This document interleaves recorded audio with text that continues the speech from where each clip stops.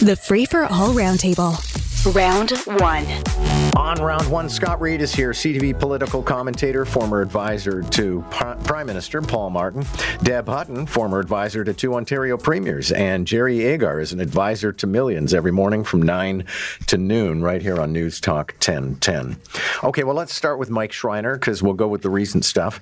And he was on with us a short time ago. I'll say, and I'm looking forward to your reflections, first of all, I was surprised that he agreed to do it because I think by even admitting he's going to think about it, he's damaging his brand. But here he is. First time I saw the letter was on Sunday morning.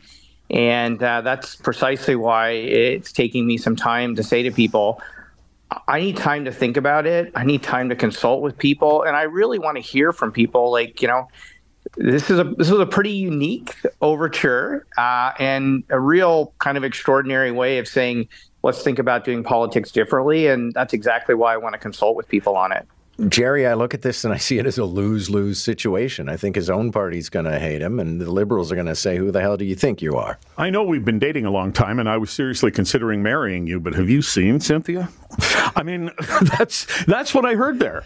Like, I think he has damaged his reputation. I mean, I've made the perhaps cutting remark, and you played it earlier on the air, but not for him, where I said one of the reasons that people like him is that, he's not of that much consequence politically, but he's not called upon to be of much consequence politically, other than he has to serve his constituency as their local representative in Queen's Park and help them with speed bumps in their life and that kind of stuff, which is what an elected representative primarily is there to do. But for him to not immediately say, I've spent my life in the Green Party, this is what I do, it is what I believe in, I didn't ask for this, and I'm not accepting it, and that's it, then that's the Mike Schreiner I thought I knew. But no, it's kind of LeBron James loved Cleveland, and until Miami came along.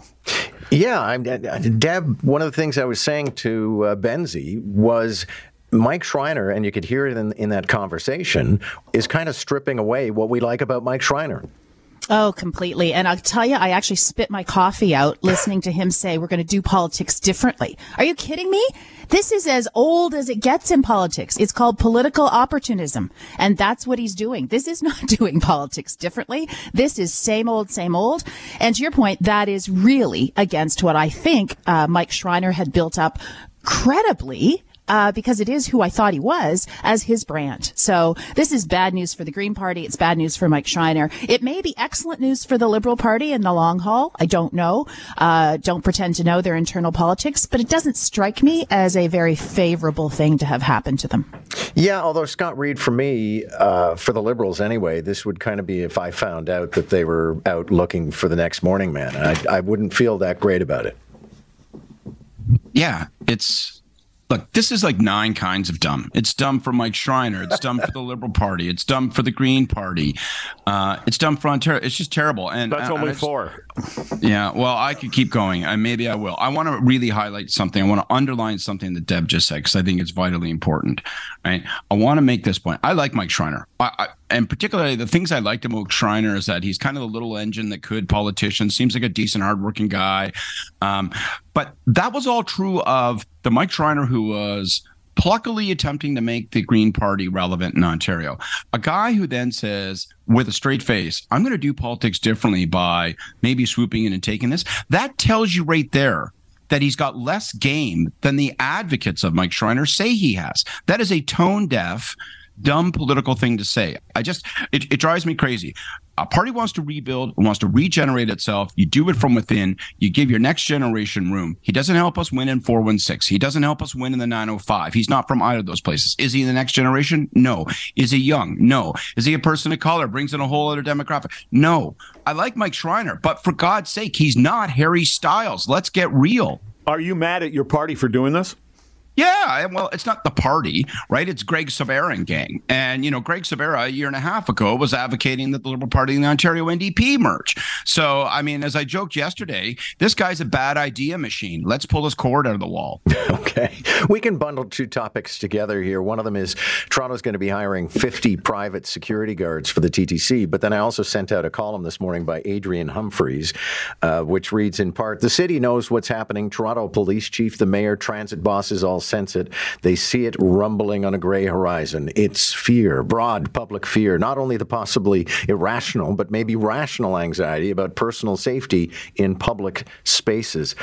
Deb, I'll start with you on this one. If that is the case, are you feeling any safer that there's going to be 50 private security guards in addition to the 80 cops? So something's better than nothing, John, is sort of my attitude on this, because any of the long-term solutions, which all, in my view, involve mental health, are just that, long-term solutions. And we need action like yesterday. So again, something's better than nothing for me. I do believe additional policing is a component of what needs to happen to clean things up. We are on the wrong trajectory. Are we Gotham City? No. But are we heading that way? Very, very quickly. I mean, I can't even believe what's happened since the beginning of 2023 in this city. It is scary. And I just, I guess throw everything at the wall and see if what sticks is the short-term solution, but we've got to be putting our eye on the long-term solution.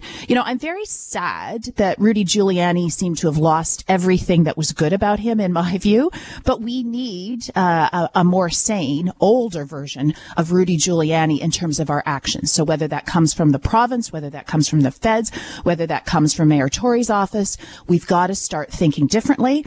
And we also have to say to the many homeless advocates and mental health advocates, it's not working. Throwing more money at the problem isn't going to do it. We need to actually think outside the box here and get tough on people. Although one would have to say, Scott Reid, that if one is a comic book fan, there would be an upside to living in Gotham City, wouldn't there?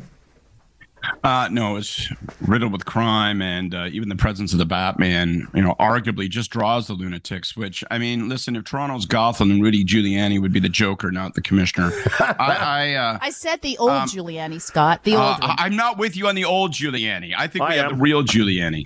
And I don't like the broken windows approach to policing. I think, it sounds good, but doesn't actually work. Look, I'm going to go in a different direction. I hate, like, post-media. Oh, is it Gotham? Breathlessness. Go back to the firing journalists and closing newsrooms, post media. That's what you're good at. My view is that there are cracks appearing in the ceiling all over the place, and I think it comes down to this: the way in which we treat municipal governments in this country is out of whack with reality in terms of the orders of government revenues, the way in which they're treated, the sustainability of their financing. Then on top of that, you have the unique issue that is Toronto. So in almost virtually every area, homelessness, mental health, transit operations, much less transit safety. Toronto is a place where 100,000 people a year come to when they come to Canada. Toronto has unique challenges of over and above all of those. There needs to be a new deal with Toronto between federal and provincial governments. There needs to be a sustained transfer of major resources. Yes, there needs to be all sorts of controls on that. Yes, there needs to be a debate about where those programs go. But right now, the fundamental problems that we are having that show up on transit safety and so many other places are because we have a mismatch between what Toronto was asked to do and what Toronto can do, and it's got to be straightened out. What do we make of this latest development where apparently if you get into a cab and you give them an address in what some people might consider to be a dodgy neighborhood, they ask for a payment up front because the presumption is you're going to try and hoof it without paying? Jerry, just one more reason why I don't use cabs much anymore. I wouldn't blame Uber drivers in the same situation, although they've got your credit card with Uber and you kind of have prepaid. But I think the only people who have to go to what they consider an unsafe environment because of their job are first responders. After that, if a cab driver or an Uber driver or anybody, a pizza delivery guy, doesn't want to go to a certain neighborhood, they don't want to go to a certain neighborhood. And, go back to what we were talking about a moment ago. I get where they're coming from. Yeah, but I think this is more about fare dodging than it is about a cabbie being afraid of a neighborhood. Well, maybe, but what's the problem with paying up front anyway? That's what we do with Uber. Yeah, well, Scott That's Reid, what I do with pizza. It's one of the many things I like about Uber is there's not that complicated back and forth at the end of the ride. You say, thanks a lot, good night. Yeah, the taxi company shouldn't allow this.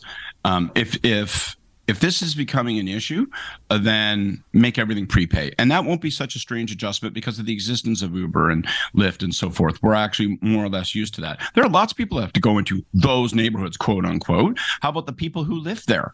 And, so like from my perspective, I don't want Beck Taxi determining what is a safe and decent neighborhood and what is not. I don't want the drivers determining that. I think that, it should be a universal rule. If they feel that the challenge is that fundamental, then do it across the board. Should be payment for every, just like gas pumps are now by and large, right? And do it across the board. But don't say, we've got a map here that was drawn by, Stu, the cab driver, and he says that your neighborhood is no good. I don't like that. The hybrid parliament is here to stay. Cabinet ministers will be required to be there, but MPs can work remotely. Deb Hutton, when we talked earlier this morning with Tim Hudak, he was waxing romantic about houses of assembly. Having watched them, me not so much. Oh, I don't like this one bit. I think this is terrible. Like the honor and the privilege and the importance of what should be an elected official's job, what should be their role in our democracy, surely can mean they can get their butts to Ottawa. It's part of the job. When you run, whether you run in the far east of the country or the far west or the far north of the country, you know that part of your life should be that you're in Ottawa a good chunk of time. And yes, it's a sacrifice, but the notion that you don't have to show up in Ottawa to get things done is just, it's wrong. And it completely undermines how so much of the actual work gets done. Because we all know question period and some of the drama we see is not how actual work gets done. I hate this. I can't believe everybody's saying okay to it, including the Conservative Party. I don't like it at all. It's just, it's anti-democratic in my view. Correct me if I'm wrong, but isn't the government telling a number of their employees that they have to come to work? Yeah. Okay, well, then lead by example. Like, if you really, truly believe in this, stop telling your employees to come to work. I don't know. Scott Reid, I feel there's sort of an old-fashioned fussiness involved here, and I can be accused of occasionally being old-fashioned. But I also think... fussy. Yes. I think about, like a BC MP who could stay home and do community work and then check into Parliament for that hour required and do it remotely without getting on a plane. First of all, you are old-fashioned and fussy. You're the Royal Dalton of radio hosts, so let's just be honest about that. I would say two things. One, yeah, the federal service is being encouraged to go back, but actually there's lots of examples of hybrid happening in terms of the federal service. So it isn't, I don't think this is less an example of hypocrisy. My general view is that if you can be there, you should be there. Like most workplaces, there's a lot lost by not being present for the interaction and the engagement. I think that's even more pronounced in politics and that particular role. But, I think we have to be flexible and realistic. And, it's been a long time challenge for a lot of MPs who are from, say, Yukon, Northern BC, so forth. So I think we I think we have to show some flexibility, but it should still be the default that you're there, not there. Thank you all. Good to have you. Lively discussion this morning. Everybody very passionate about the topic. Scott Reid, Jerry Agar, Deb Hutton. Catch the Roundtable, Round 1 at 7:45, Round 2 at 8:45. Weekday mornings on More in the Morning. News Talk 1010 Toronto.